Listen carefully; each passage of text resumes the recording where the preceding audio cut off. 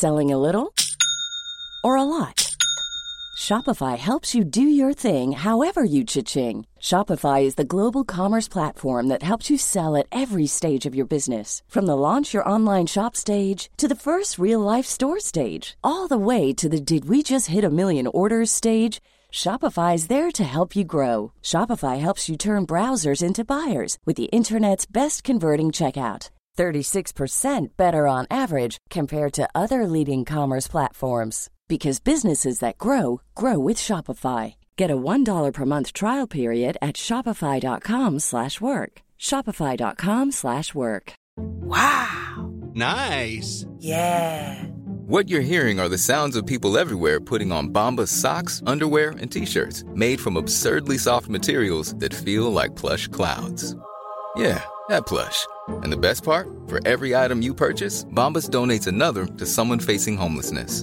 Bombas. Big comfort for everyone. Go to bombas.com/ACAST and use code ACAST for 20% off your first purchase. That's bombas.com/ACAST. Code ACAST.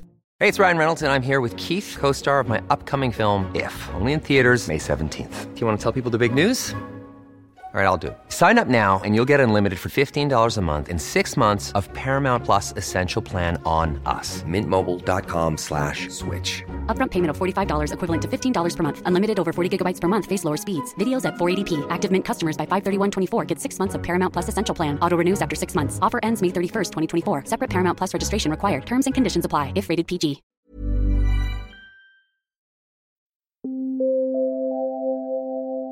Ladies and gentlemen, may I have your attention, please? You are listening to the Big Cruise Podcast. Hello and welcome to the Big Cruise Podcast and welcome to episode 29. My name is Baz and in today's show we've got so much going on. We've got the usual format with Chris joining us with maritime history and cruise news. We've got Pete joining us mid-show to give a couple of tips if you're considering a river cruise for the first time. And then lastly in the show, we'll be joined by Matthew. Matthew's a blogger, a cruise blogger in the UK, Cruising with Matthew. And he's going to be reviewing a recent cruise on board what was P&O Oceana. She, of course, left the fleet during this COVID situation. But he was on one of the last two cruises that she operated with P&O before being retired. So he looked back on one of his favourite cruises on what was also one of his favourite ships within the P&O fleet. Now, a few little changes to the podcast. As you know, we've had some show sponsors for some time, and without them, it certainly wouldn't be possible to do this podcast.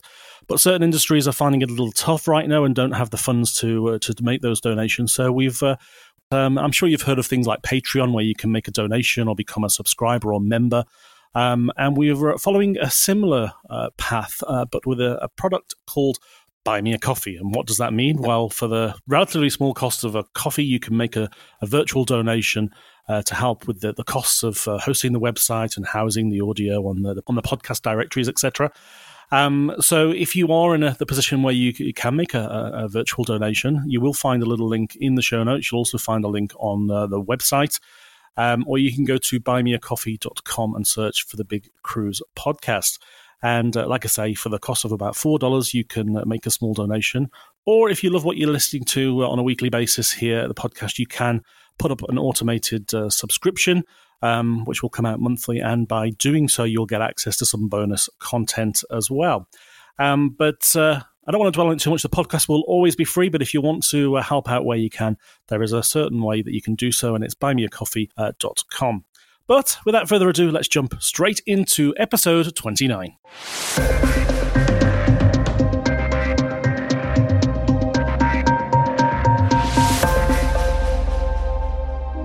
And once again, it's that time of the show we welcome our good friend Chris Frame back. Chris is always bringing great maritime history and cruise news. And once again, Chris, welcome to the show. Ahoy there, Barry.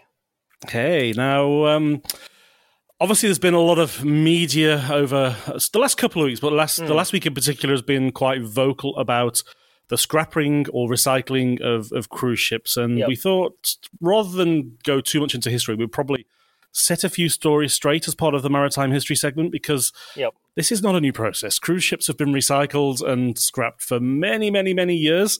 It's just a natural cycle of any kind of form of technology, I guess, for want of a better word. But I'll let you do all the explaining. Well, absolutely. I mean, as not just cruise ships, but as long as ships have existed, which is obviously for thousands of years, there's been a need to break them up or to recycle them after they finish their usefulness. In terms of passenger ships as we think of them today, I mean, the old ocean liners that came into service in the 19th century, they were definitely not designed to last forever. They had some of them only had a decade's worth of service before they were superseded by technological changes. So they used to get broken up all the way back then, and the same thing happens now. Now, of course, what is unusual now is seeing the footage that you've probably seen on YouTube or on television recently. News stations are definitely showing it quite a bit, of the 5 big cruise ships being broken up in Turkey. And that, from a modern perspective, is quite unusual because cruising has been in boom years for so long that older cruise ships have just been having longer and longer lives. They've been staying in service for longer. So, yeah, okay, that's a little bit different. It's a bit novel and sad to see, as you can imagine. But, if you look back to the periods such as the Great Depression, for example, when many ships were surplus to requirements, there were other situations where you would see multiple large ocean liners being scrapped at the same time. Similarly, in the 1960s, when jet aircraft eclipsed passenger ships as the primary way to get around the world, and container ships eclipsed ocean liners as a way to move freight, there were lots of surplus passenger ships that just ended up being laid up for long periods of time and then sent to the breakers' yards. And so, yeah, in our recent memory, we haven't seen it. In the cruising experience as we know it now, from sort of like the 1980s onwards, where it's just been growth year after growth year, we haven't really seen so many big ships all at once leave the fleet. But it isn't an unusual thing in history, because when things like this happen, you end up with surplus ships because there's lower demand, and the most natural thing to do with them, if there is no future use for them, is to have them recycled. And you've seen your listeners would have seen the pictures of these ships, and they get run up on the beach. It's a very dangerous place to be working in some instances, because there's like a lot of machinery and ships and metal and all that sort of stuff in close proximity. So the people who run these yards are very sort of experienced with breaking ships up. And this time around, we've actually seen more and more footage of these ships being broken up, because we're living in this technological age where people can take Instagram videos, and that sort of thing.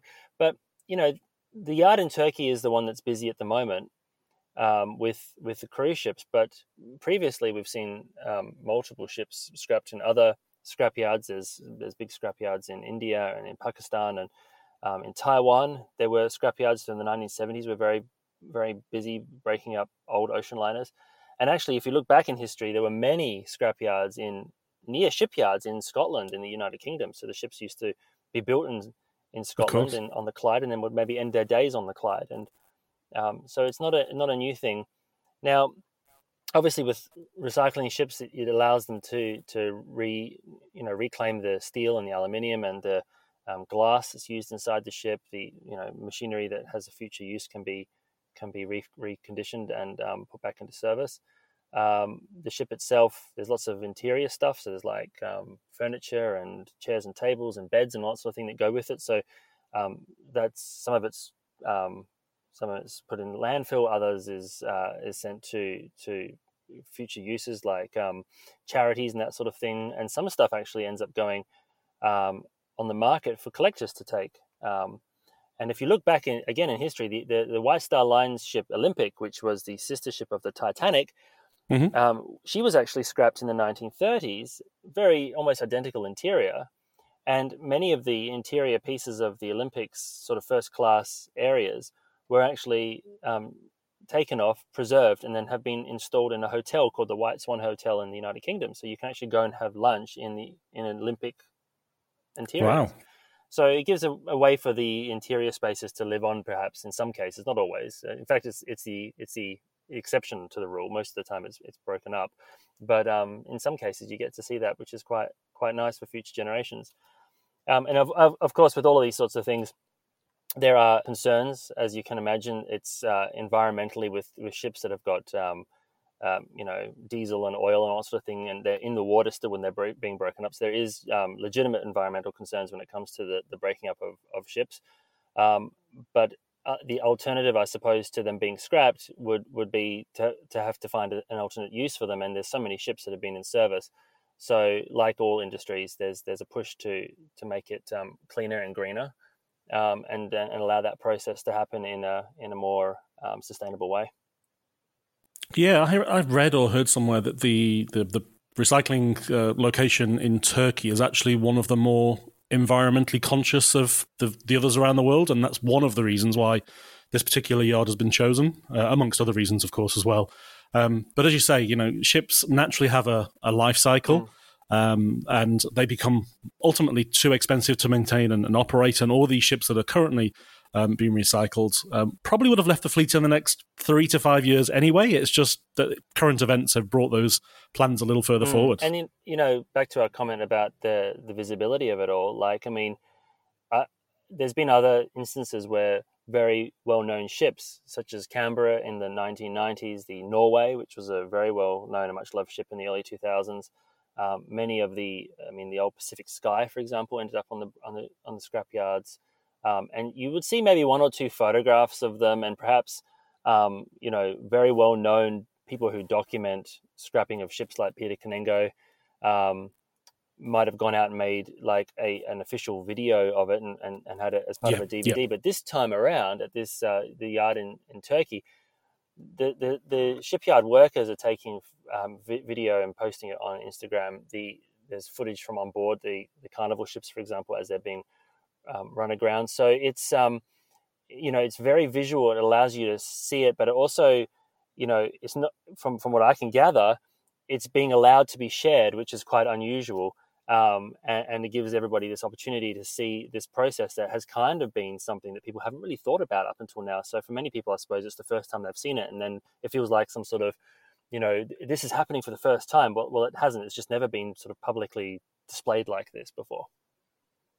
Yeah, and I guess, we concentrate on cruise, but there's also similar scenarios going on with aircraft that are either parked long-term in storage out in the desert or are recycled for parts for other aircraft. Yeah, so, just recently they've been starting to recycle aircraft of the Airbus A380 fleet. Yep. And, that is very telling of what's been happening, because it's basically changed the entire aviation mindset. That I think twin jets, they were already on the way to becoming the most dominant form of transport, but you're not going to see those big quad jet aircraft in the resurgence, particularly in the beginning days, as things start to improve. Yeah. And that's why we've seen airlines like Qantas retire their entire 747 fleet.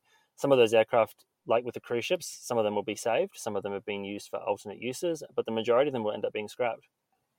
Now, let's move into cruise news. And the first one is regarding Carnival Australia. And they've further extended their pause for Carnival Splendor. Yeah, so it's an extra month now. So originally it was going to be beginning of January 2021 for Splendor, which is the larger of the two that they base in Australia. The other one is Carnival Spirit. But now she'll be not resuming any cruising until at least the 8th of February 2021. And again, I don't think any Australians are very surprised potentially with this announcement, because we still yet to know, there's no clarity really around, unless you know something that I don't, around when the cruise pause might be lifted. So I guess it makes sense that they're doing that. Lots of speculation, but nobody talking anything firm or concrete. Now, staying in Australia, and in more positive news, our first cruise line has actually recommenced operations out on the Great Barrier Reef. Yeah, so this might be a little bit confusing given the comment we just said a few seconds ago. So for anyone who doesn't understand, or for any international listeners, the Australian cruise ban means that any foreign flagged cruise ships aren't allowed in Australian ports or Australian waters. So that's a very, very, very basic top line explanation. But that means that, like, the P&O Australia fleet, for example, which are registered in London, aren't in Australian waters at the moment. But Coral Expeditions is a local brand that's operated out of Australia, and because of the size of their ships and the way that they are set up, they're able to recommence some sailing. So they've got 46 passengers on board on this particular set of cruises, which is voyages to Great Barrier Reef from Cairns, and their 7-night voyages. So they've just started doing those again. And it'll be great to hear the feedback. If any of the listeners have done one of those voyages in the next few weeks, it'd be great to hear how it is on board a cruise ship during the cruise shutdown in Australia. Yeah, absolutely. We'd love to get a review of that if at all possible. Now let's head over to the UK, where P&O UK have got some good news this week. Yes, so some positive news for P&O. Unusual for them as well, though, because they've just taken delivery of their new flagship. And usually these sorts of things are followed by the maiden voyage with lots of passengers on board, which of course we can't do at the moment.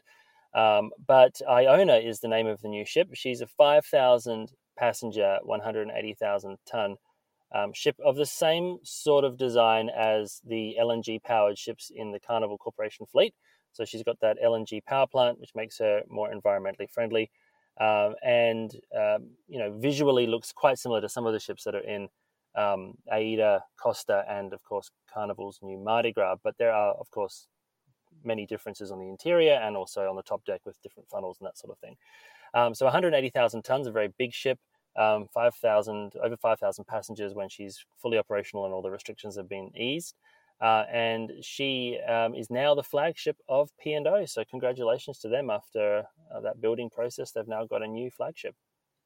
Now, of course, Britannia was the previous flagship. Mm-hmm. Now, a question without notice. This has just popped into my head, so I apologise. No way. Some cruise lines keep the same flagship for a long period. For example, Holland America always had the Amsterdam and Rotterdam as their flagships, irrelevant of a new ship coming into the fleet. But other cruise lines, when the latest ship comes in, that becomes the Is there a reason or a meaning behind it? It's interesting because it really comes down, I think, to what's going on with the cruise line at the time. Like, I mean, obviously Holland America, for example, the flagship, it's a tradition, and they had Amsterdam and Rotterdam as dual flagships, but usually it's the ship named Rotterdam that's the flagship. So there's been many, many flagships. Rotterdam, the new flagship's going to be Rotterdam, so that's a long-standing tradition. P&O, actually, interesting enough, the Oceana, which was built in 1995, she took over the flagship status from Canberra when she entered service. And she remained the flagship all the way through until Britannia took over.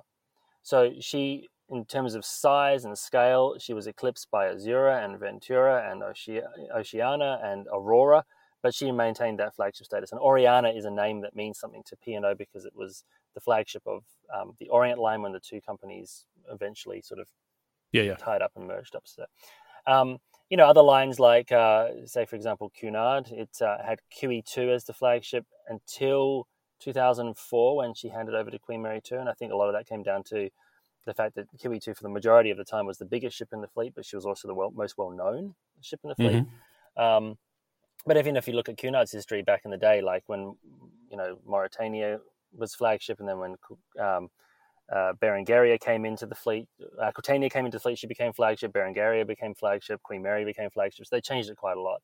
So yeah, it's probably more usual than not that the flagships change, and sometimes if it stays with one particular ship, it's because that ship means something really special, like Rotterdam means something, or Oceana meant something, or QE2 meant something. Okay, makes sense. Now, we'll stay in the UK because we did touch on this a couple of weeks ago, but Saga have their newest shipmate has joined her sister.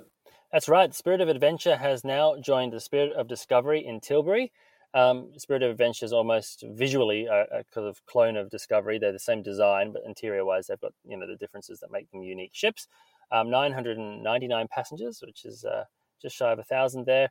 And what's really interesting is when Spirit of Adventure arrived into Tilbury with the Spirit of Discovery, you've got basically the UK's, some of the UK's newest ships, but just across on the other side of the docking area there was the laid up Astoria, which is a former CMB fleet ship. And she's one of the, I think perhaps even the oldest, or at least one of the oldest ships that was in service before the cruise pause, because she actually used to be an ocean liner called Stockholm, and was the same ship that was involved in the collision with Andrea Doria, and she was rebuilt as a cruise ship, and until 2020 she remained in service as the Astoria. So it was just kind of An interesting little visual there of these two brand new ships, and then right across from them, this historic ship that many people who love Astoria are hoping she'll find a new home in the new world. Yeah, fingers crossed. Now, we've had Captain Kate on the podcast previously, and she's a very, very popular character, but there was a particular ceremony out in the Bahamas or the Caribbean Sea where all of the celebrity fleet mates welcomed Celebrity Apex. Yeah, really nice. Apex has been accepted into the celebrity fleet. She'd been built at Le Chantier de l'Antique in Saint-Nazaire in France, which is a very famous French shipyard. And, she did the transatlantic delivery voyage and then went across to lay up in the Caribbean with the rest of the celebrity fleet. And so you've now got this new latest greatest ship alongside Celebrity Edge, which is a very similar design to Apex. And then you've got the Equinox and her fleet mates and some of the older celebrity ships all there together. So visually it must be very nice, but again, in that area where the ships have been laid up, they've been in these sort of clusters, and they do noon whistle blows together, and the crew cheer and shout at each other to sort of keep morale up. So this would have been quite a spectacular thing for the crew to have witnessed their newest fleet mate joining in with that. Yeah, there was an incredible video of all the ships pirouetting kind of around her. It's quite impressive. There's a little dance. The way they can maneuver these ships as well with the use of either the stern and bow thrusters or the azipods is just remarkable. They can do these 360 sort of pirouettes without actually moving away from their current position, which is quite amazing. Yeah. Incredible. Now, back to Australia briefly. We knew that Pacific Aria was going to leave the fleet, but there's been a few changes. Yeah, so she's leaving early, just like Pacific Dawn. Look, I mean, I guess originally Pacific Aria was scheduled to withdraw from Australian service in April of next year. And of course, Pacific Adventure, which was the Golden Princess, she was expected to be... in fact, in an alternate universe, Barry, I would be on board now on her maiden voyage, doing my lectures on that. That's what I had booked originally.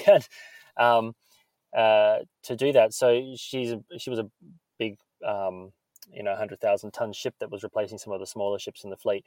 And Aria was going to stay with P&O until April, and then she was going to move on and actually go across to CMV to join Dawn at CMV. Now we know CMV has collapsed, stopped services. Aria, then the question came, what's going to happen to her? But she has actually left the fleet, and she has reportedly got a new owner. So we expect to see her remain in service as a ship, not head off to those scrapyards that we were talking about earlier. Yeah, there was a little rumour that she was on her way to Greece, but we'll see if that There's a few that have pans gone out. To Greece, it's Oceana. all very secretive. Yeah, it's interesting, you can kind of try and guess by watching Voyage Tracker and see what their destinations are, but for the most part, it's been quite quiet. So I suppose in some respects that does feed the rumour mill, which isn't necessarily very helpful, but we'll see. We'll wait and see. Time will tell.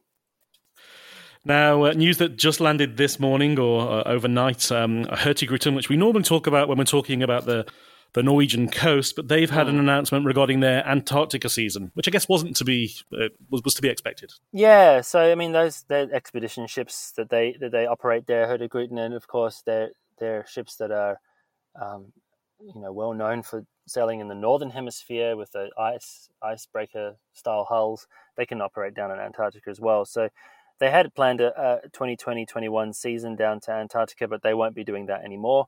And this is, of course, due to the ongoing problems that I don't think anybody needs to have that explained to them at this stage. But that means that voyages from October 2023 to March 2021 will be cancelled.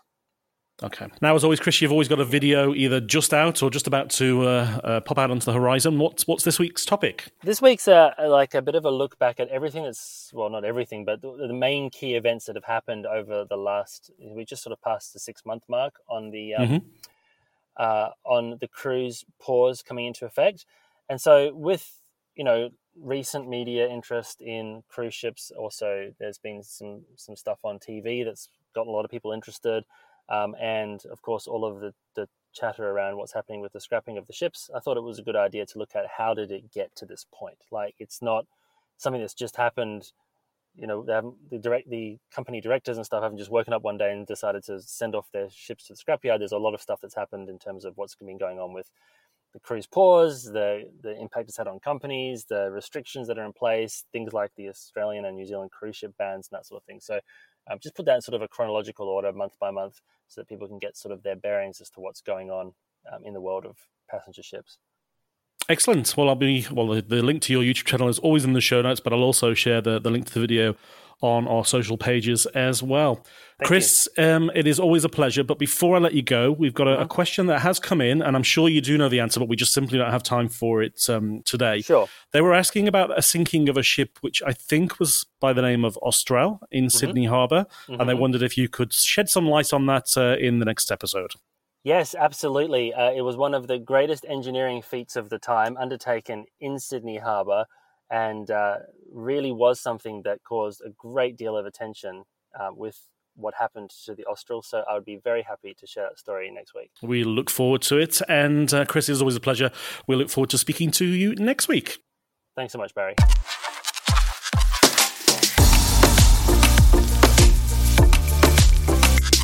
And once again, we welcome back our good friend to the show, Pete from Clear. Hey, Pete. G'day, Baz.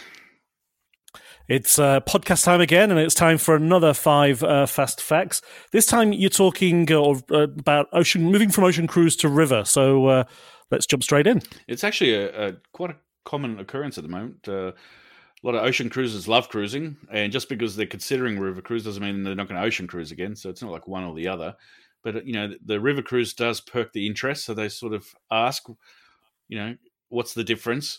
So my first tip for someone who's considering a river cruise, just be prepared that there are no sea days. So one of the most, or river days, I should say, because one of the most favourite thing on board an ocean cruise is a day at sea, just relaxing. So on a river cruise, you're going to be in a port, not particularly all day long. You might be just a half day, or even 2 ports in the one day.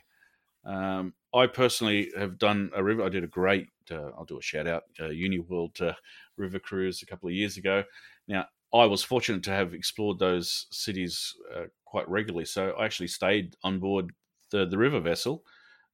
Yep. And I actually loved it. I was just on top deck reading a book and just chilling out. So you can still have your river days if you want. But it just means prior to maybe plan your days, what you're going to do in each port, because the great thing about river cruising is because the excursions are often included, you actually know what your options are through the day. It's actually listed in the brochure or on the website. Good advice. Number 4? Number 4, research destinations. And I say that not from a logistical point of view, but I find river cruising quite a learned experience. You have many opportunities to really immerse yourself in the history and the culture, the arts, the life of these destinations you're visiting. And I just find just a little bit of research. Now, if you don't read books, that's fine. Go on YouTube or watch a movie that's made in the area. It just makes the experiences that you do have on shore, which you will have on shore, just a bit more meaningful to you. So it is a very destination-orientated experience, and just a little bit of research or insight will just make it a little bit more fun. Couldn't agree more. Number 3. Well, for river cruising, there's a number of vessels, of course, across the waterways along the world, but you're generally dealing with about 150 to 200, 220 people. So you've got a smaller number of people who you're mixing with. But what we find, even statistically, is it's a greater international mix. So you will have conversations with your French, your German, your Italians, your English, your US, your Australians, your Kiwis, from all sorts of matter. Look, for me, I love it. It's part of the experience. There are some customers who may feel not as comfortable with that because they can't relate. So it's just something to be aware of. But I personally think it's one of the most fun things to come across on a river cruise. Oh, yeah. I love being with so many different nationalities. I'd struggle when it's only one nationality on board, to be honest. So it's always good to make new friends all over the world. Number 2. So something that's changed in river cruising over the last 5 to 10 years, but particularly the 5, is the inclusiveness of the cruise. So river cruising has a great reputation, and historically it has been the case where everything's inclusive: drinks, excursions, everything. But the cruise lines have realised that not everyone wants to pay for everything and only use certain aspects, particularly if they're not a non-drinker. They just like teas and coffees and beverages. Why should they be paying for alcohol beverages when they don't have it? Or excursions, a lot of them are self-explorative, so why am I paying for excursions prepaid into it? So a lot of the cruise lines now have mixed and matched various components of their services and features. So you have more options now to either find a cruise that has a drink package, or it's inclusive in the meals, or it's inclusive 24 hours. Same with excursions. We have a lot more excursions available, be it the mainstream ones that are part of the cruise, or select elite type excursions where you might need a helicopter or something special happening that's a little bit extra cost. And some, I think Emerald Waterways is one where, hey, go self-explore. If you do want to have an excursion, we have one available for a certain price. So that sort of helps self-explorative type of explorers, I suppose. Oh, and number one, prepare for your evenings, because you would generally be on board. Now, this is not generic all the way through. There are some ports where you will be overnight, and they're great because you actually get out and explore through the evening, or do a certain tour with some music and beautiful cuisine. But generally, for many rivers around the world, you'll be on board. And, of course, with a much smaller vessel compared to an ocean cruise line, you don't have the casinos, you don't have big Broadway shows, you don't have all these extra options. So just if you're one of those people who need that excitement, then you really need to consider your itinerary and the cruise product. But I personally find from river cruising that you are actually so knackered from exploring all day long. So the best bit is unwinding with a drink and some music. I mean, they have their activities. They have learned sort of destination type lectures, or a lot of them have local entertainment coming on board. And because it's a small group, everyone sort of relaxes and enjoys the social atmosphere between each other. So the evenings are actually great, but I just want people to know, if you're going to be on board and you don't have as much choice, but you'll find that you're too. I find some people try and do too much. They say, river cruising is so relaxing. Well, not if you don't want it to, but you can actually make it quite active. So it's really up to you of how you design your own holiday. Good advice all round. Couldn't agree more with every single one of those points, Pete. It is always a pleasure to have you on the show, and we look forward to having you back next week. My pleasure. Thanks, Baz.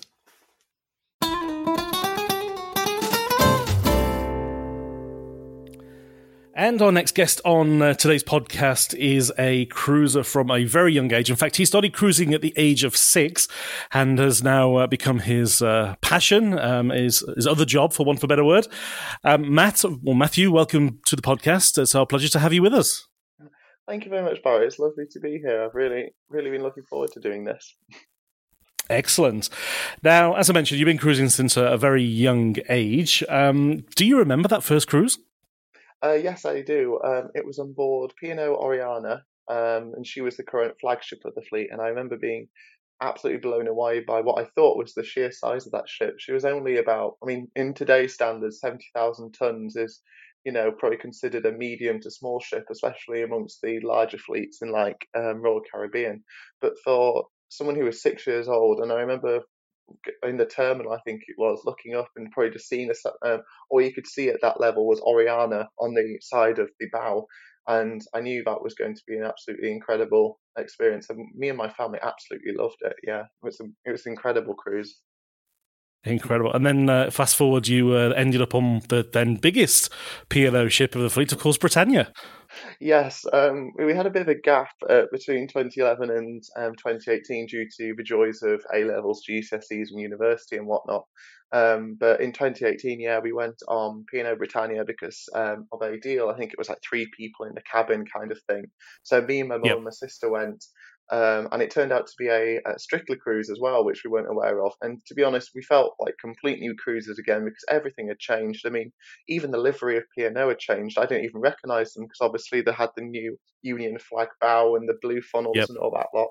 And yeah, Britannia, driving towards the terminal, I had exactly the same thing as I did with Oceana. Because I remember going into Ocean Terminal and you looked up and it just, the aft of Britannia was just looming above everything, and I was blown away that the thing could even float. And yeah, it was just, she was an absolutely incredible ship. And I know some people, she does seem to be a bit of Marmite amongst the P&O fans because she is quite different in terms of style from, especially like if you compared Oceana to Britannia, very different ship. But I absolutely loved her, and I think she had everything that you could want. The only thing I did miss was the promenade deck, but that's the same in any Royal class ship as far as I'm aware. Yeah, no, exactly. Now, today we want to talk about one of your favourite ships in the P&O UK fleet, a ship that has just been announced that it is departing, or in fact already departed. It's now in Greece somewhere. Which ship are we going to be talking about?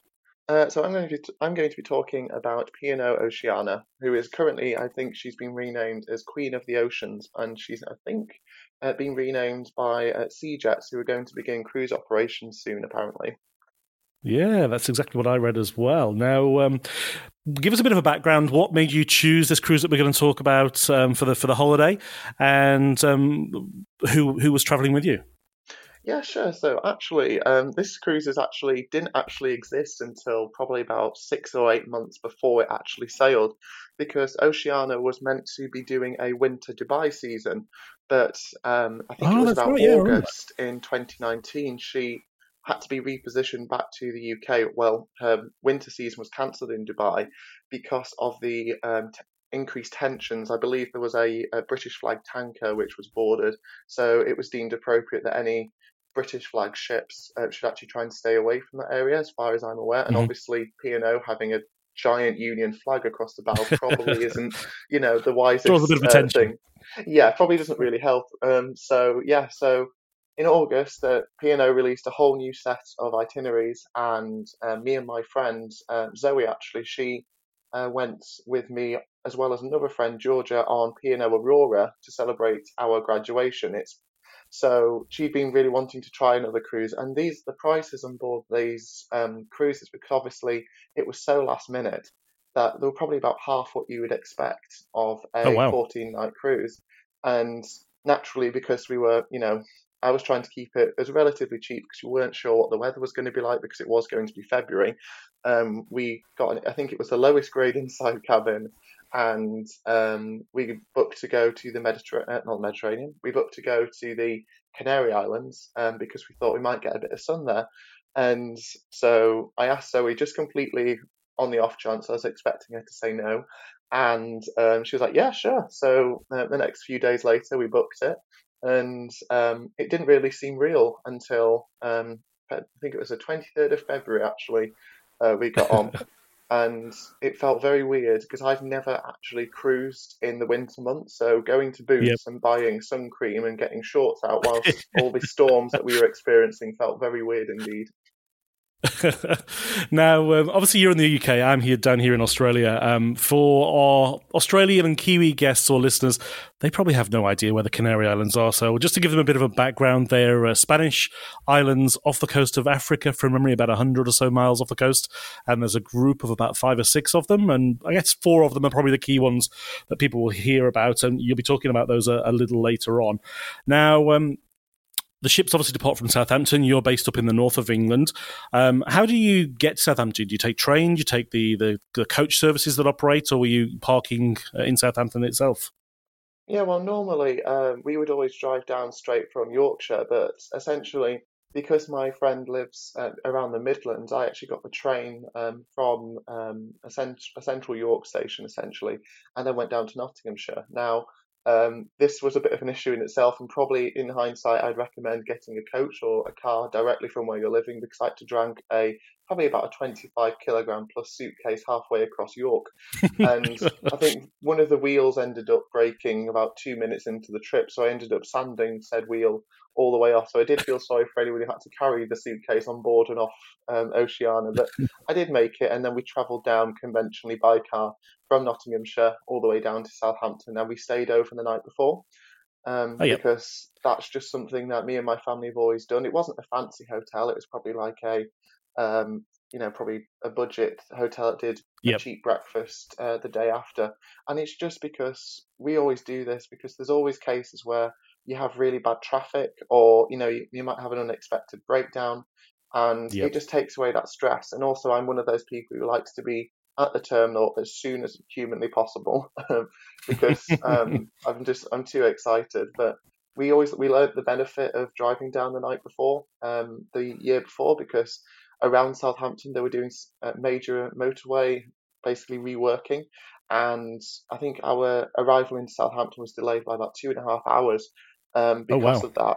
So if you were driving down and you had an embarkation time of say 12 and you were expecting to get there at 10, you wouldn't be at risk of leaving the ship, but it still wouldn't be good.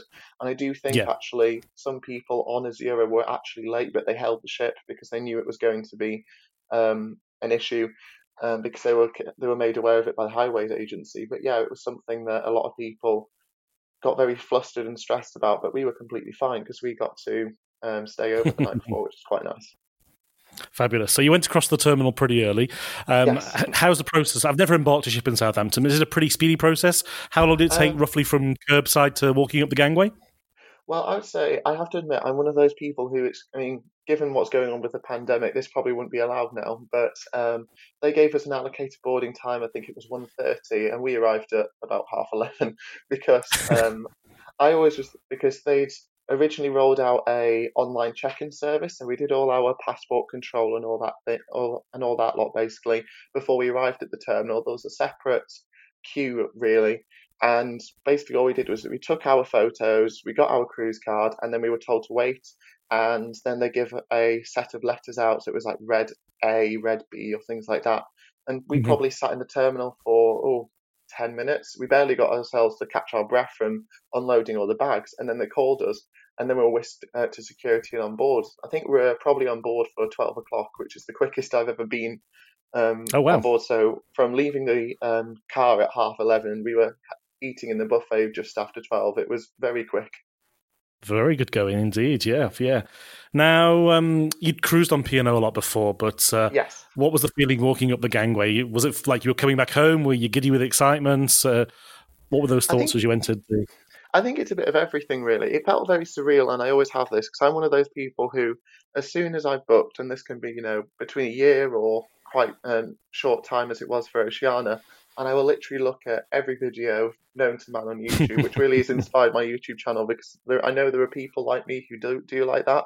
I think for Britannia, for instance, I watched every single video that basically had ever been made since she was in 2015, because that's just what I like to do for research. And it's kind of quite nice when you come on board because you recognise bits, but it doesn't feel real. And it does feel, I guess, like you said, like you're coming back home, because although they are different ships, all the P&O ships, probably with the exception of Britannia potentially, all have a very similar feel.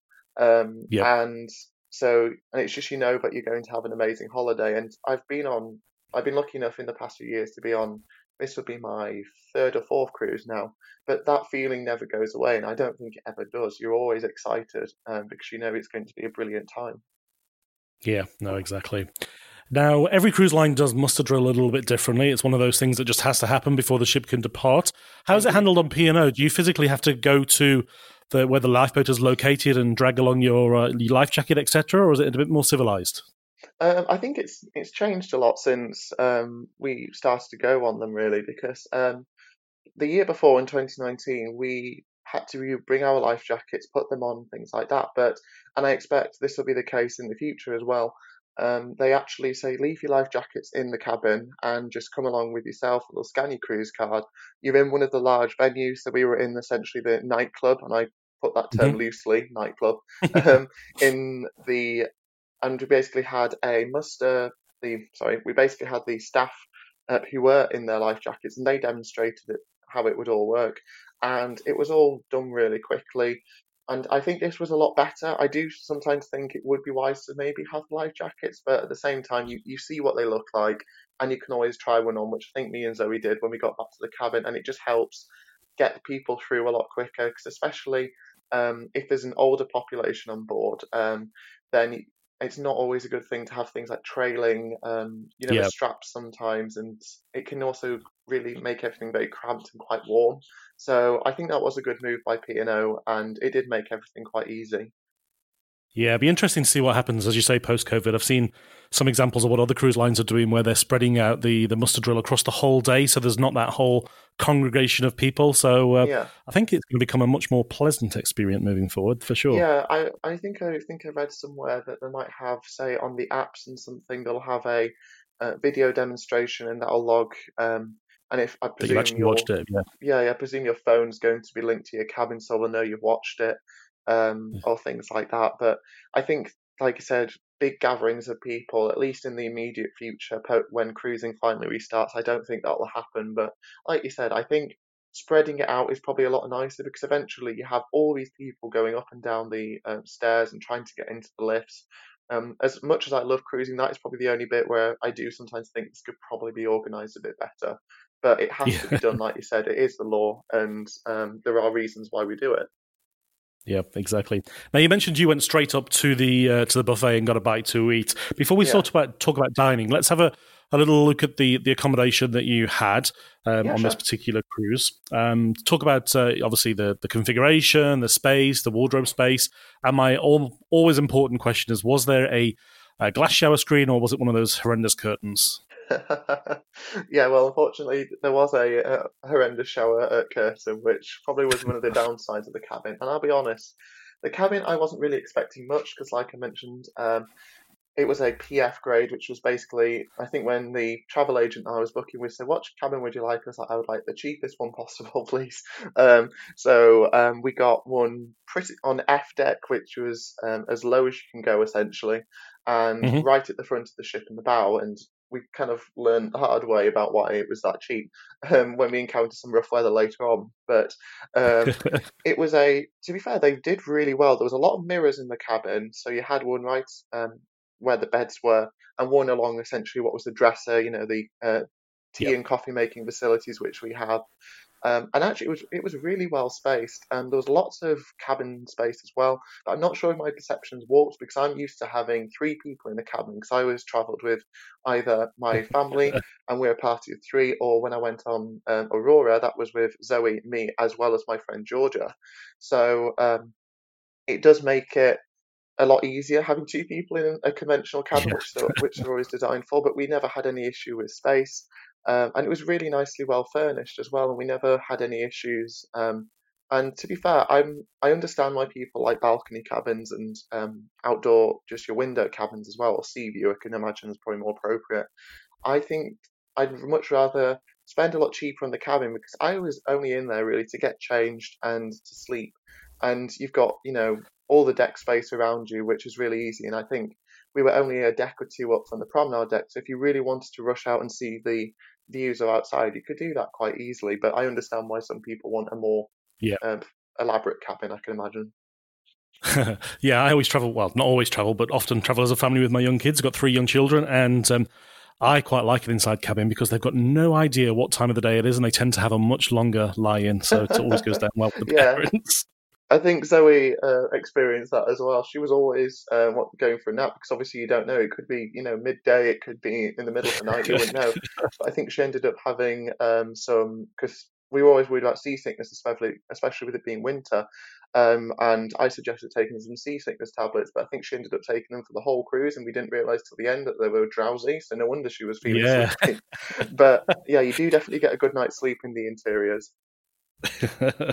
Now let's have a little think about the dining, starting off with, of course, the buffet, then the main dining room, and any speciality restaurants that you went to. I did the cruise on Aurora a couple of years ago, and I have to remember, the one thing I distinctly remember about it, apart from the pink bathrooms in the cabins, was it had the best curry at sea.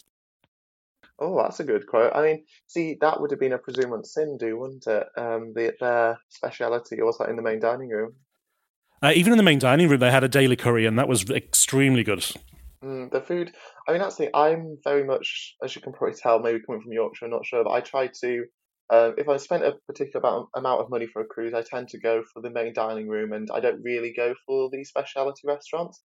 Hmm. So it was always the main dining room in the evening, and we would always go for the buffet for dinner, or sorry, for breakfast or for lunch. And that being said, halfway through our cruise, we essentially had some I say table companions loosely because we were in tables of two, and it just so happens that we were essentially between two other tables for two, and they're that close together. We might as well have just been a table Table of six, six. really. And they were some fantastic. They honestly made the evenings, and we were always pretty much the last people to leave the dining room, and we were always running to get to the last bit of entertainment because we wouldn't stop talking, and that was. Steve and Diane and Max and John, and we never stopped laughing throughout it. But Steve and Diane actually highlighted that Oceana has had at the very top of the atrium a extra charge venue called Cafe Jardin. But we thought it was extra Oh, charge venue throughout the entire day, but that was only in the evening. So you could go for breakfast or for lunch, and it essentially was like a Italian themed restaurant, and oh well. essentially you had like a salad bar, dessert bar kind of thing. And then they would also give you a menu where you could order things like your pizzas and a variety of things like that. And that was all included within the fare. So it was only dinner that was extra cost. And that was quite a hiding in plain sight venue. And we actually, probably halfway through the cruise, started having that more often at lunch because it was just a bit of a change of scenery because I do love the buffet. But it was really nice, and I'm a massive fan of Italian food, and especially Italian desserts. I dread to think how many miniature tiramisu pots I ate, but there was a lot. A lot were consumed. But that was fantastic, and that's probably the only speciality venue that I went for because um, that's just what I preferred. But Yeah. Oceana did also have the beach house, which was a essentially a portion of the it was a portion of the buffet which is converted, and it tends to be what I'd probably put as more your American style food. So it would have things like kebabs, or it would have fried chicken and things like that, and that was always quite Okay. popular. And you would also have, to my knowledge, I be honest, I can't actually remember some of the other specialty venues because I just didn't really look at them, to be honest. That's okay. But one thing that I really loved about Oceana was the fact, and this is quite quirky, you probably know it on the other Sun class ships, but the buffet is situated right at the front of the ship at the top. So That's you right. get these beautiful views over the bow of the ship. So that's really quite jarring because whenever I've been on a cruise, it's always been at the back. Yep. And you always have some form of P&O always have it as a crow's nest, which is essentially like this big observation bar right at the front of the ship. So that was quite a weird difference between any of the other ships I've been on, which made Oceana quite different. And I think that's probably due to her heritage being originally a princess ship before she moved over to P&O. So I imagine that's probably right, a bit of her old The heritage, legacy. probably, because I imagine if she was purpose built for P&O, they probably would have rejigged it a bit. But I really enjoyed that. Yep. You got some beautiful views when you were having your God knows how many calories worth of cooked breakfast in the morning, watching the sea go by. So that was really good. The only issue was naturally that if it was rough weather, which we had on the way back, which I'll probably talk about in a lot more detail later on, it made things not very ideal for those people who weren't a fan of rough weather because it was very much sea horizon as we bounced Yeah. back to Southampton. But I enjoyed it. In the beautiful Bay of Biscay sounds interesting. Indeed, yes. Now, even before COVID, I say this every time we do a cruise review, hand sanitizing stations are everywhere. Hand washing is always enforced. Yeah. And from my memory of Aurora, P&O were incredibly good. There was always people at the gangway trying to encourage you and people as you entered the restaurants. I am remembering that correctly, aren't I? Yes, you are. I've always said, and it's funny, I'm doing, I think, a YouTube video now talking about MSC's return to cruising in Europe as well. And basically, I think I always want to stress that this isn't a new thing. The fact that we're talking about enhanced sanitation and all those buzzwords, that's something that cruising has done for years. I mean, I remember that happening in 2006, and the worst thing that we had to deal with then was norovirus. And yes, I think cruising has definitely been, I think, vilified is probably the correct word, because unfortunately we were kind of the first people to get hit by it because, going to so many different countries naturally, and because Yep. you're in a space with a lot more people for such an extended period of time that you got to see the effects of it. Whereas people who are on planes, you're only on there for max 24 hours if you're doing something like going to Australia, and that's Yep. it. And people go about their own way, but you're on this for weeks, so people just have to, you see the effects of it. And I think cruising has always been a massive purveyor of cleaning. Like whenever I was walking around, they were always cleaning something. I'm Yep. surprised they didn't run out of stuff to clean. They were always cleaning the banisters, the like side panels. They were cleaning floors, and that was just standard. And whenever you went into the restaurants, there was always the maitre d' or the head waiters armed with hand gel. So even if you really wanted to avoid it, you couldn't. And in the buffet, there's always hand washing stations. And I recall, especially on Britannia, and I think all the other cruise ships actually, there were always people essentially at the buffet waiting to get people washing their hands, and they essentially stopped anyone who tried to avoid it. I don't know why you Yep. would. And things such as in the toilets as well, they would always say that you should they always had a disposable hand towel dispenser next to the door, and they said that you should use one of them and open the handle with that disposable towel and then put it in the bin after. So there's always Yep. been these things in play, and obviously cleanliness and cleaning, I think it's always been high priority. So I do think that's been massively misportrayed in the media at the moment. Yep, no, exactly. Now, let's get back into the ship and your favourite areas and things. But obviously, you've got a couple of sea days heading from Southampton down to your ports, and we will get to the ports in just a second. But how was the flow of passengers on this particular ship? Could you find a space in the lounge? Could you find a deck chair by the pool if you wanted one? Yeah, to be fair, Oceana was very good at holding people, like absorbing people in, really, which sounds a bit like a horror film. But Oceana, I was kind of concerned because she's always been, she was a Sun class ship and still is. And I was kind of worried that her interiors might not be able to cope in terms of bad sea days, because obviously she's designed to be in the Mediterranean where it's always sunny. And, well, most of the time it's always sunny. But she coped really well. The distinct feeling that I got compared to other P&O ships was that her venues were very much open plan. So it seemed that one venue almost flowed into the other. You always had you didn't really have venues partitioned off by rooms or walls per se, with the exception of things like the Yacht and Compass, which was the more like British pub inverted commas style. So it was really nice. And I have to admit, the deck space on board was incredible. It's probably the most ample amount of deck space that I've seen on any cruise ship. Because I think, like I said, she's a Sun class ship, so she was designed for that. So you had huge amounts of deck space, even on the hottest days. And we were lucky enough to have about 25 degrees when we were around the Canaries. And there was always, you had to walk around for a little bit, but if you wanted to be picky, but especially around the bow of the ship, there was tons of deck space, which I really liked, because being able to sunbathe basically on the bow of the ship at the top above the bridge was quite a unique feeling.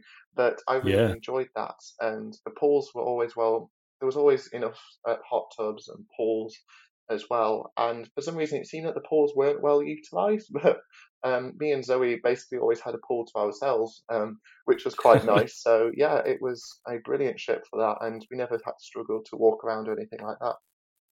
Okay. And how about the entertainment on board? Lots of live music and different activities, obviously, from morning through to late in the evening? Yes. So there was always, sea days tended to be the likes of, you'd always have talks going on, or you'd have art exhibitions, line dancing, a lot of dance classes. The atrium was really filled with that, jewellery talks and things like that. You would also have, which was our personal highlight, a choir. And this is something that I've done every single cruise that I've been on, even probably when I started. And essentially you have a member of the entertainments team teaching you a few songs. It's nothing complex. It's, it's not, and you might do a bit of a harmony and things like that, but nothing major. And then at the end of the cruise, you do a performance in one of the big venues, and all your passengers basically come on down and have a look. And it's a really nice experience. And this is something that we've done so many times. And it's nice because you get to know people that you wouldn't normally get to talk to. And we met some people in the choir, and we ended up seeing them at some other talks and things like that. We also had a I think it was a prison officer actually who retired, one of the governors of, I think it was Belmarsh Prison, and he basically talked about the prison service and helped shape some misconceptions. And it's probably the most surreal thing in the world, sailing through the Bay of Biscay, going to the Canaries, teaching about how to be arrested. But it was a really interesting talk and things like that. So I think the entertainment was brilliant. And then on an evening, you would always have some live music playing in the Yacht and Compass, which is more the pub style venue. You would have you tended to have two different performances going on at the same time in either Footlights and Starlights. Now, Footlights was the theatre, and Starlights was the essentially performing cabaret bar at the opposite end of the ship. So it tended to get a bit confusing. You could always see if you were having a drink between shows. You could see people running one way, realising they've gone wrong, and then going the other way. So that was always amusing.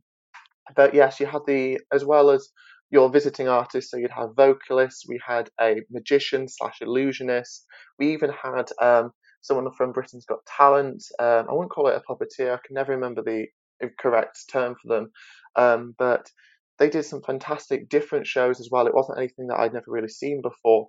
And then we have the Headliners Theatre Company. Now, they are the residents, basically, performing group, and they do a whole range of songs and essentially musicals and different things like that. So we had at Top of the Billboards, which was famous British artists who had made it big in America, and they did I think it was like a crazy medley and essentially they somehow managed to fit about 20 to 50 songs in a 40-minute performing period, and it just seamlessly transitioned between.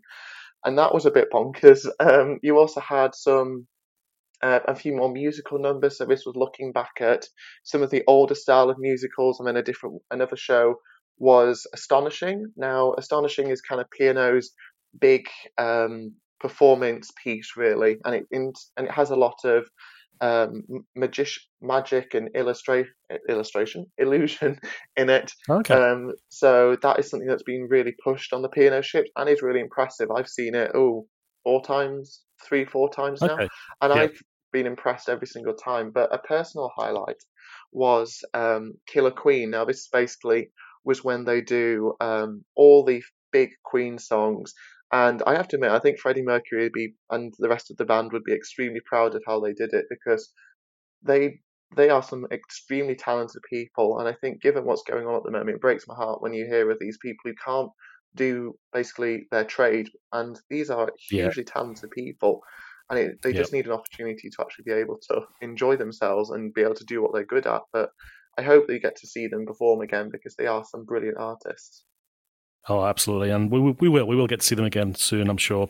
One of my favourite shows that I saw on a P&O ship was it was actually a tribute act, and it was for Adele, and she was so good. I had to have a double take and see if it was really the real Adele or not. She didn't particularly look like her, but her voice was, my God, it was incredible. Yeah, was it Becky Porter? Oh, I could look it up, but off the top of my head, I couldn't tell you. Yeah, because I think she actually. I think we actually saw when she was singing some of her own songs, because that clashed. It was a lovely problem to have, figuring out, which do we see? Do we see the musical or do we see the talent artist? It's always quite a nice thing to have. One thing that we did find quite amusing on Oceana, now this does go against my whole idea of saying that cruising is for everyone. By the very nature of Oceana's very quick rescheduling, it meant that most people had already had holidays booked or didn't have enough annual leave to take off work. So it meant that the age range, shall we say, to put it nicely, was significantly increased, because obviously, realistically, it's only the people who were retired who were able to take that much time off. So I think there was a couple of couples, and then there was also me and my friend Zoe in our early 20s. And I think they actually said in one of the captain's gala night that the average age on that ship was 73. So we actually got to know some of the entertainment team quite well, because if they were sat watching the film, if they were sat watching things on their day off, we'd end up talking to them. And a couple of cases we got mistaken as crew because they thought that that's what we were doing. Because I know everyone always has the lanyards to put their cruise cards. When my mum got me a set of them when I was younger, as like a I think for when we were on Britannia as kind of a celebration that we're going on a cruise again, but she accidentally got ones which were crew, so which were actually the crew lanyards. So they're completely different. They just say P&O Cruises rather than Britannia Azure and so forth. So every now and again, someone thinks, "Oh, are you a photographer?" And I'm like, "No, I just take the pictures because I'm on holiday," which is always quite funny. But I do stress that isn't all. Oceana was an extreme because obviously not many people who were working were able to take time off that much. But it was something that was quite amusing, and we did end up talking to the entertainment artist as well. And another group that I did forget to mention was the resident band, and they were known as Pulse, and they performed often like by the pool during sea days, or they'd perform in things such as they did a ABBA like 80s night, and also a rock night as well. And sometimes these weren't as well attended as some of the other groups, which I found really disappointing because the singer and also some of the guitarists were absolutely incredible. And they did things like Guns N' Roses, a load of Queen songs, and they didn't, simplify any of the melodies, anything like that. And they did it perfectly. So and it was also quite nice to talk to them when we actually sat down, because we bumped into them when we were having a drink once, and it was just nice to be able to like showcase your appreciation. Because I don't think people really get to say that to them enough. Because you can probably I always try and show my appreciation wherever I can, because this is what they do, and so it must be nice to know that they like what you do. Yeah, and as you say, some of the variety that these artists can perform across any given day is pretty incredible as well. Now let's get to the meaty part of the show. Let's talk about the places that you got to visit. Now for me, this is a little bit of nostalgia as well. I started my travel career back in Tenerife, back in 1997, as a holiday rep. So take me back down memory lane. So we cruised out of Southampton. You would have had a couple of sea days. Tell us where you went, which ports you visited, and some of the things that you did along the way. Yeah, sure. So we actually had 3 sea days to get to our first port of call, which was Madeira. Now, as you can imagine, it was kind of quite nice to see land after 3 days. My phone nearly blew up when I had my 4G, because I didn't buy Wi-Fi, so that was kind of my phone kind of crashed a bit to kind of catch up, and got very confused why I was suddenly in the middle of the Atlantic and not in Southampton. But our first port of call was Funchal in Madeira. Now, the weather, considering this was late February rather.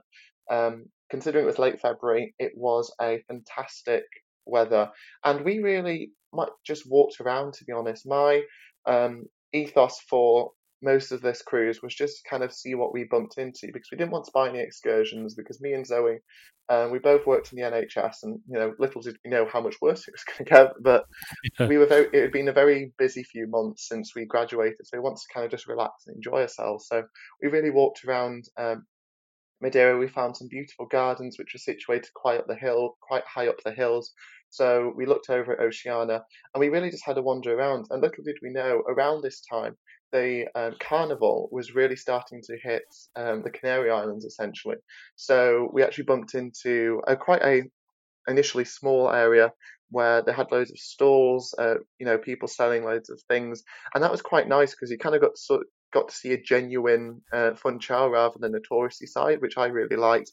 And by that time, we did want to go onto the I think chairlift, I think you can call it, or which goes up to a higher point in the island, but unfortunately we did run out of time, so we had to get back onto the ship. Now, we had a day at sea, and unfortunately, during that sea day, we actually got an announcement from the captain, because whilst we were in Madeira, we had heard that there'd been an isolated case of COVID-19 in Costa. I think it was in the hotel in the southern part of Tenerife. So I think it was the Costa Adagio region. I might have got that wrong. Yeah. But essentially what they were saying was that they'd been speaking to Public Health England, and it was okay for Oceana to dock in at Tenerife, but they recommended that you stay away from that part of the island, and they're restructuring all the excursions. So this really meant that we would just stay in the port city of Santa Cruz, basically. Now, I have to admit, Santa Cruz wasn't probably the prettiest of places in some areas, but but we managed to find a really large central park, and that was really nice, because we've been walking for quite a while to sit down and relax, and there were loads of fountains, and we were really enjoying it, and the weather was gorgeous. However, we kept hearing it sounded like what we thought was drums or something. So we wanted to see what was going on. And like I mentioned earlier, because this was just before Lent was starting, they were all doing a massive carnival in Tenerife. So as we were starting to walk back towards the ship, we were kind of engulfed by a variety of carnival acts going past, and that was absolutely incredible because don't get me wrong, it wasn't the size of things like in Brazil, but there were all these amazing dancers in this huge costumes, and it was loud and it was completely bonkers, but we had such a good time. And actually there was a massive festival going on right near the port, and there was all stalls and everything like that, and given what was going to happen shortly after, it's a kind of a memory that I'm going to hold very dear because everyone was so happy then. And there wasn't a case of increased sanitation because of the potential isolated case, but obviously we didn't really know anything about COVID-19 at that point. We just kind of brushed it off. And so we did stay away from that part of the island. But to be honest, I'm really glad that we did, because we probably wouldn't have encountered the carnival, and the music was so loud you could still hear it from the ship. With and it was like a massive party and festival going on. So that was really nice. That's the good thing about Spain. There's always a good fiesta taking place somewhere in some town or village. And on to your next port? Yes, so at Gran Canaria. So I think, again, at Gran Canaria, we were I think we also had one of Ada's ships with us, Ada Stella, and as well as potentially Mein Schiff, I believe, and one of the Mein Schiff ships. And we decided we wanted a bit of a beach day, because I feel like everyone always needs one of those, because we'd had a few days where we'd been a bit busy. So we wanted to relax. So we went on to, it wasn't volcanic, the beach, but there was definitely some elements of it where the sand was quite black. And we probably walked a good couple of miles along this track of beach. But the one thing that we did learn was, because obviously the Canaries are quite windy, we didn't really realise how warm it was or quite how hot it was. Now, I had managed to put sun cream on, but my friend Zoe, in a very similar repeat to what she did on the previous cruise, was going to put some on when she felt like it, and unfortunately she never felt like it, so she ended up a bit like a lobster. And to be fair, I didn't. There's always one. Yeah, there's always one, and to be fair, I didn't come off unscathed either. But we had such a good time, and it was just nice to kind of walk along the sea and just really kind of relax and just enjoy ourselves. Now, our next port of call was Arrecife in Lanzarote. Now, we went to the main castle in Lanzarote, in Arrecife, but by that time, like I mentioned, we had a little bit of sunstroke, I think, from the day before, so we definitely took it easy. And I walked back to the ship after collecting a good amount of volcanic rocks, because I think I was harking back to my younger days when I was absolutely obsessed with volcanoes. So when we visited the Canary Islands, I was a very happy person. And once we'd done that, we had our final sea day before we hit Cadiz. Now, the sea day was really nice because realistically, it was probably going to be our last sunny day before we hit mainland Spain. So our next port of call was Cadiz. And Cadiz is somewhere that I'd visited several times before, but I really enjoy going to the cathedral. I don't know if you've ever been. No, actually, I've never been to Cadiz, but it's definitely on my list.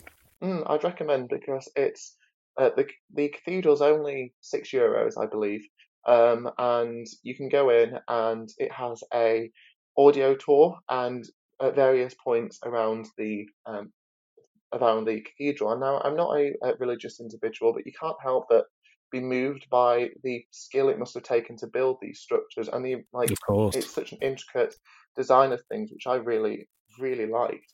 And once we did that, we did yet more walking, and we basically followed the seafront along the side of Cadiz to go to a fort, which essentially juts out right out to sea, and would have been a very strategic fortification at its time. Unfortunately, because it was out of season, it was closed, but it was a nice long walkway which we walked, and then we found our way back, visited another fortification which was open, took loads of pictures and things like that, and also read up on some of the history, and then we decided to walk back.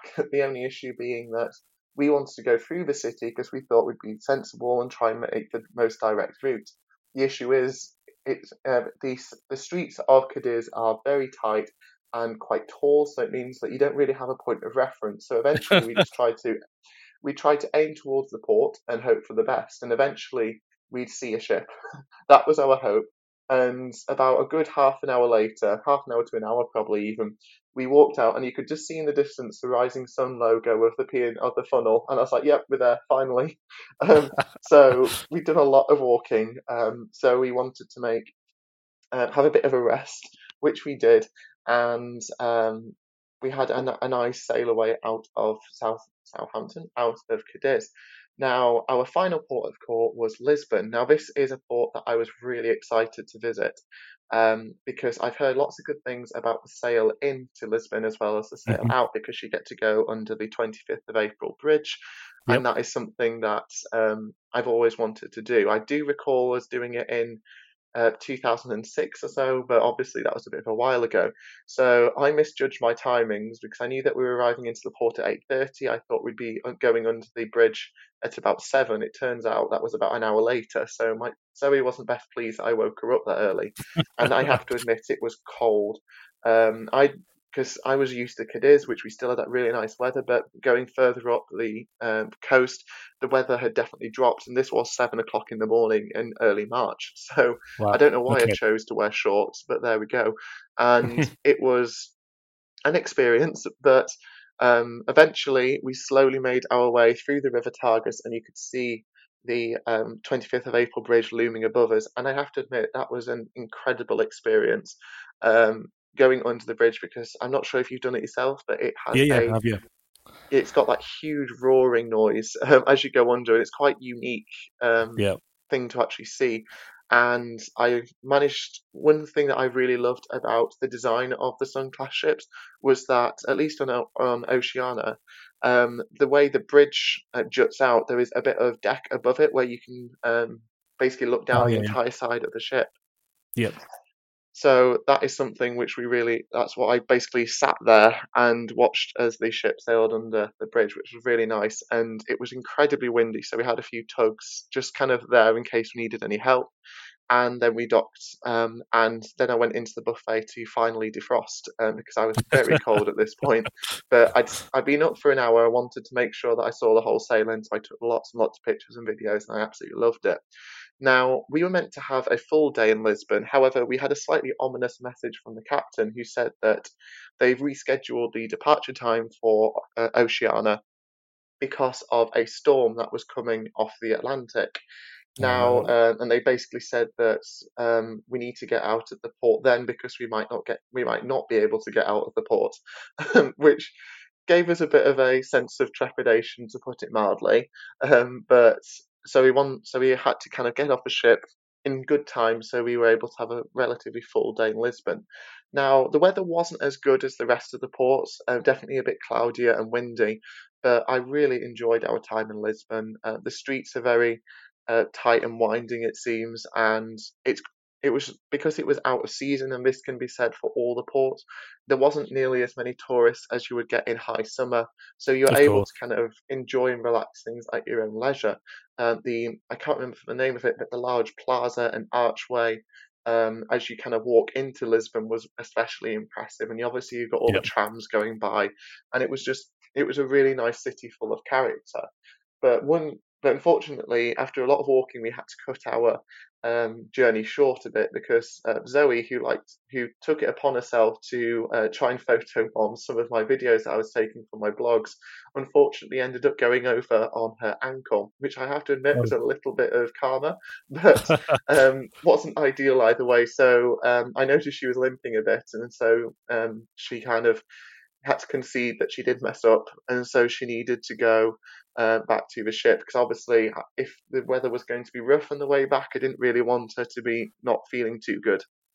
So we departed Lisbon at 3 p.m. and the captain definitely seemed to put his foot down. We got an announcement through the tannoy, and we were doing kind of not a Great British Sail Away because that had been changed on Oceana, but it was kind of a farewell, final port departure kind of thing. So you had all the cheesy music, you had a bit of Queen, you had a bit of, Rod Stewart's We Are Sailing and all that lot. which was actually quite emotional, to be fair, because you kind of realise that the next time you were going back on land was going to be the joys of sunny England. And the captain kind of warned us that we're basically going to be getting out, as we're going to be, I think he said, going as quickly as possible now, so then when we hit the storm we can slow down. And then basically detailed how we're probably going to have between 4.5 to 5.5 meter waves as we basically leave the port, and that might increase, and we're going to basically be in for a bumpy ride, and that they were securing the ship, which, as someone who loves rough weather, I was really excited, but Zoe definitely wasn't. So the first sea day was basically an experience, because like I mentioned, the captain said we're going to have about 5.5 meter waves or so, and we did. I want to stress to everyone that the reason I was totally expecting something like this. We were sailing in the Bay of Biscay, half in the middle of essentially late winter, early spring, so we knew that there were probably going to be storms. And there was at no point was I feeling unsafe, or I felt like the ship was, in danger or anything like that.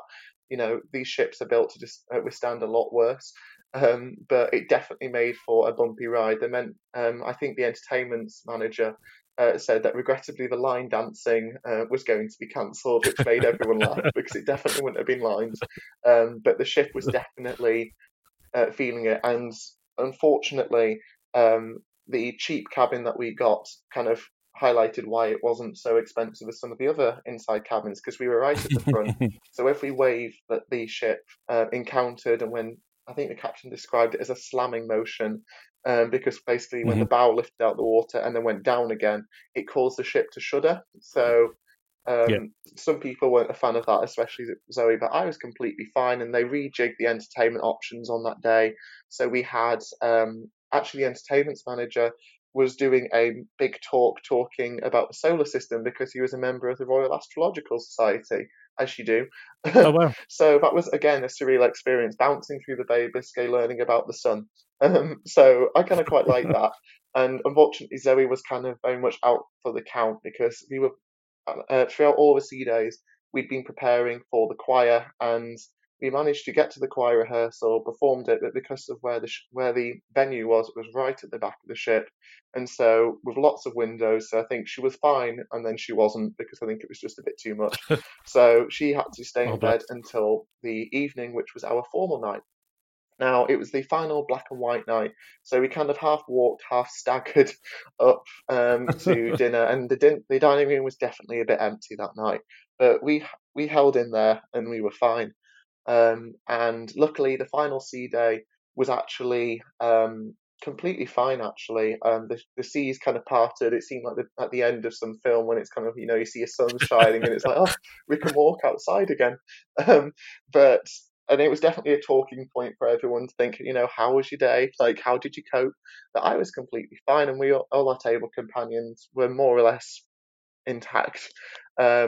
But because of the speed at which we'd kind of been powering through to escape the storm, we were basically in the English Channel by early afternoon. So the captain let us know that by about 10 o'clock, we would actually be docked in Southampton, so they can safely dock, because of the storm was going to hit Southampton a day or so later. So they wanted to, they wanted to get it all out the way. And one thing that's the good thing about the Sun class ship. They're such a powerful ship. They've got quite some speed in them. Yeah, exactly. Like Oceana was motoring it, I think, and like I said, I think it was just trying to get it all done as much as possible. Like, they were trying to just power through as quickly as possible, like you said. And it was a very surreal experience arriving into Southampton the day before. So it was weird seeing the whole manoeuvring procedure, because normally you're asleep at that time. But one thing that I absolutely loved, though, was the final choir performance that we had. And this was, because we got to know each other really quite well. And because of that, it was quite emotional when we said goodbye to everyone, because it was a really nice performance, and we definitely had a laugh throughout it. So again, that's something I'd really recommend. And then before we knew it, we were off the ship. We opted for self-disembarkation in the morning, so we were off the ship by about 7 1:30, and we kind of stayed up a little bit too late with our table companions, and we had a final drink. Probably about 1:30, we went to bed. So we were all very tired. But I don't know about you, but when it's disembarkation day, I just want to get off because there's no point kind of hanging around. I just kind of want to be home. Pouring it out. Yeah, exactly. It's like you just want to. I think especially because our journey's so long, it was going to take me 4 or 5 hours to get home. So I just wanted to kind of power through and get it over and done with, if that makes sense. Now, if you had to choose one place out of that whole itinerary that was a standout, would there be one? Oh yeah, definitely. Lisbon. I really enjoyed Lisbon. I think I'd like to spend a lot more time in it, but with Oceana cutting her journey short, with her time in the port short, as well as Zoe's unfortunate incident with her ankle, it meant that we weren't able to do as much. But I'd definitely like to do that, and I really would like to see a bit more of Tenerife as well. Maybe go to places like Mount Teide and things like that. But in general, it was a really nice itinerary, and we had such good weather, and I have to admit it's probably one of my favourite cruises to date, especially what happened so shortly afterwards. Yeah, of course. Now, I know the ship's a very fond ship of yours, but is there one particular area of that ship that is your standout go-to place on board? I'd say it's probably two, actually, if that's all right. In terms of exterior, the promenade was fantastic, but also a very unique position was kind of in front of the buffet. You got this huge, which I presume was where the bridge was, a deck below. You get this huge observation deck, so you can look over the bow, and on a calm sea day, there was nothing better than just like watching the ship power through the waves. And I found that so relaxing. I probably spent several hours doing that, and it's also a brilliant spot when you were sailing into port. And in terms of interiors, it's got to be her atrium. I think she probably had the biggest and best atrium in the fleet. It was definitely a kind of a wow factor moment when you walked in there for the first time, because it's quite Art Deco. I'd probably say, with the Tiffany glass as well that they have throughout it. It's just a stunning place, and was brilliant for people watching as well, which I really enjoyed. Yeah, no, those atriums are good on the Sun class of ships. Yeah. Now, we've talked a lot about the different entertainments and things on board. Some people often say to me that a cruise director elevates your cruise to the next level. Other people don't really have much interaction with them. Did you meet and hear of the cruise director on board? Did they make a big difference to your cruise experience? That's a good question, actually, because I believe the thing is, cruise director, we didn't, as far as I'm aware, I don't think we had a cruise director, but we had an entertainment like officer kind of thing. Like, I think that was our P&O's variant of them. I might have missed. Yeah, I think Cunard have done the same. I think they've changed the title slightly, yes. Yeah, so if that was the case, then Leon was our entertainment manager. And I do have to admit, he was very good. And like I said before, because I think we were so noticeable, because we were one of the only young people on there that weren't crew, we always spoke to him, and we always had a bit of a laugh and stuff like that, which was really nice. He did lots of, like I mentioned, he did the solar system talk, which was incredible. And actually, one of the things that he, I think, said at one point is that, where's the other half of the dynamic duo? Because obviously we were always together, which was quite nice. Yep. And he did all the announcements. He always had some cheesy joke or something. So yeah, I think it wouldn't have, in the nicest way, it wouldn't have completely ruined my cruise if he hadn't been there. But he definitely improved it. And he was such a kind-hearted individual, and you could tell that he absolutely loved it. Brilliant. Now, surprisingly, some of the cruise line executives do listen to this podcast. So if you had a message that you wanted to get back to them about the ship that is no longer, but also about the fleet and what you do love about P&O, the floor is yours. Just a quick message to them. Oh, that's interesting. But yeah, I'd just say I think it's a massive shame that P&O Oceana had to leave. But given what's going on at the moment, I think it's completely reasonable. You have to find more economical ships and all that lot. But I think it's just more important to mention that younger people like myself and my friend, we do like the formal nature of P&O, because yes, you don't have as many casual nights. You have a lot more formal stuff. You have walks along the promenade. Not everyone wants or needs the climbing walls and the ice skating rinks and stuff like that. Don't get me wrong, that'd be amazing. But my idea of the perfect cruise is a good relaxing cruise where you can have your formal nights, you get to dress up, because you don't get to do that in today's world. And yeah. I know there's a lot of probably loyalists of P&O who probably, I believe with Iona, they've kind of reduced the formal nights to one a week, because they're trying to attract that, younger audience and things like that, which is fair enough. But there are people who are young, if that's a word, who do like the traditional type of cruising, because we don't get to do that. Like, yeah, I could, get in at some smart jeans and a shirt and go to my local restaurant. You can do that anywhere, but you don't really get to dress up in a tuxedo and go for a gala meal and all that lot. So I think it's kind of, yes, you maybe want to modernise, but there are still people who love that kind of area. And I think they do a fantastic job, and I can't wait to cruise with them again when things are able to. Completely understand. And that kind of leads me into the last question. If COVID wasn't happening right now and you could go anywhere in the world on any ship, where would it be and on what and why? I think it would probably be a transatlantic on Cunard's Queen Mary 2. That's something that I've been yearning to do for many, many years now.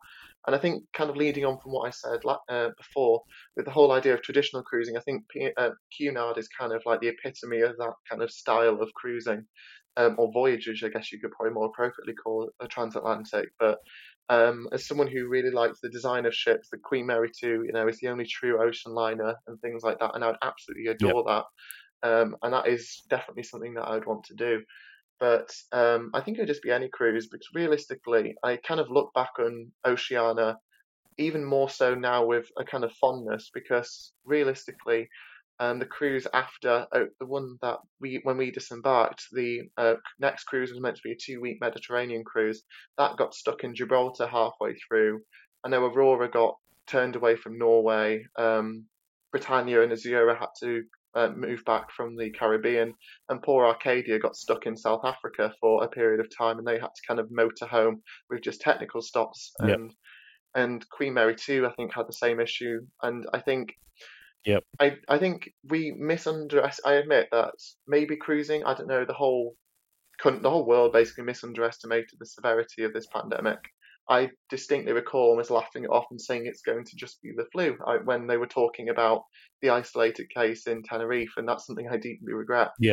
And we had no idea when we got off Oceana that, I think, 2-3 weeks later, the UK was going to lockdown. And in some ways, I'm so thankful for Oceana, because that 2 weeks was when everyone else was kind of getting very, very scared, because all of a sudden it wasn't in a far distant country, it was in France, it was in Italy, it was in England. So I came off Oceana and came back to work, and people were kind of asking me, you were on a cruise? And I was like, yes, it was brilliant, thanks for asking. And people, I admit, it completely blindsided me, because then all of a sudden I was like, oh, this is happening. But I got to have 2 weeks of pure, like, making memories, having a laugh, enjoying times with a friend who I haven't seen since, due to the pandemic. And it's something that I think I'll hold very dear. And I do want to just think that cruising is going to return, and it already is, but in a wider way, it will return with a vengeance. And I think people will realise that cruising is probably one of the safest, most hygienic, and most enjoyable things that I will do, and I cannot wait to go on a cruise again in the near future. I couldn't agree more. And as you touched on, you do work in the NHS, which is the health service back in the UK. Yeah. So to you and your thousands of colleagues, thank you for everything that you've done. And also your colleagues that are doing the same thing here in Australia as well. But it's incredibly tough. We really appreciate everything that you do. And I'm with you. I can't wait to get on the next cruise either. Thank you very much. That means a lot. But yeah, I think the cruise industry has definitely been, I think, slammed is probably too minor a word by it. And I can't think of any other industry which has been told that they can't do anything. I think, airlines are still flying, hotels are still taking bookings. And I hope that people kind of see sense and actually give the cruise industry a chance. I think it's probably a right word, because they've got the systems in place. They already had the systems. Yes, you had the case of Diamond Princess. I believe you had, was it Ruby Princess in Australia? That was the one. But then that was due to errors not on the cruise line side, I believe. I don't want to get too political, because obviously, this is a podcast with people wanting to enjoy themselves with. But I think, it's something that I think a lot of people will return to. And yes, like you said at the start of this, the travel industry as a whole, yes, it's taken a hit, but it's resilient. You guys have had to deal with a lot more beforehand. And I appreciate your comment with the NHS, because we're doing our best, but the thing is, everyone is. We're all doing our bit, and that's all we can do at the moment, isn't it? But I cannot wait. It is. I will be running up a gangway as soon as I'm able to, pushing people aside if needs be. Sounds good. Matthew, always a pleasure. But before you go, you have got your socials and your blog and things. By all means, give them a little plug, and I will put the links to all of this in the show notes as well. Oh, you're too kind. But yes, so it's Cruising with Matthew, and that is, I'm pretty sure you could find it easily on Instagram, Twitter, Facebook, and also YouTube. I've also got my Twitter handle, I think, is Matthew Cruises. So do check it out, and it'd be lovely. And do say hi if you've heard it from the podcast. And to be fair, Barry, I think you might have inspired me to maybe do a bit more podcasting, if that's a word, and maybe see how that gets on. But it's been a pleasure to actually been invited as well. And also thank you for Chris Frame and Chris Cunard for actually inviting me to join this, because it's very humbling to be asked to do something like that, and I very much enjoyed it. Oh, pleasure, absolutely.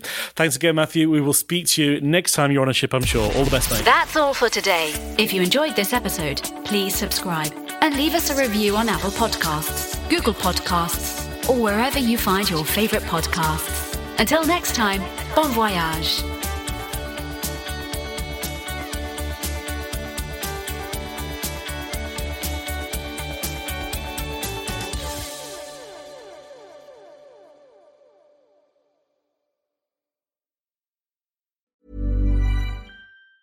Planning for your next trip?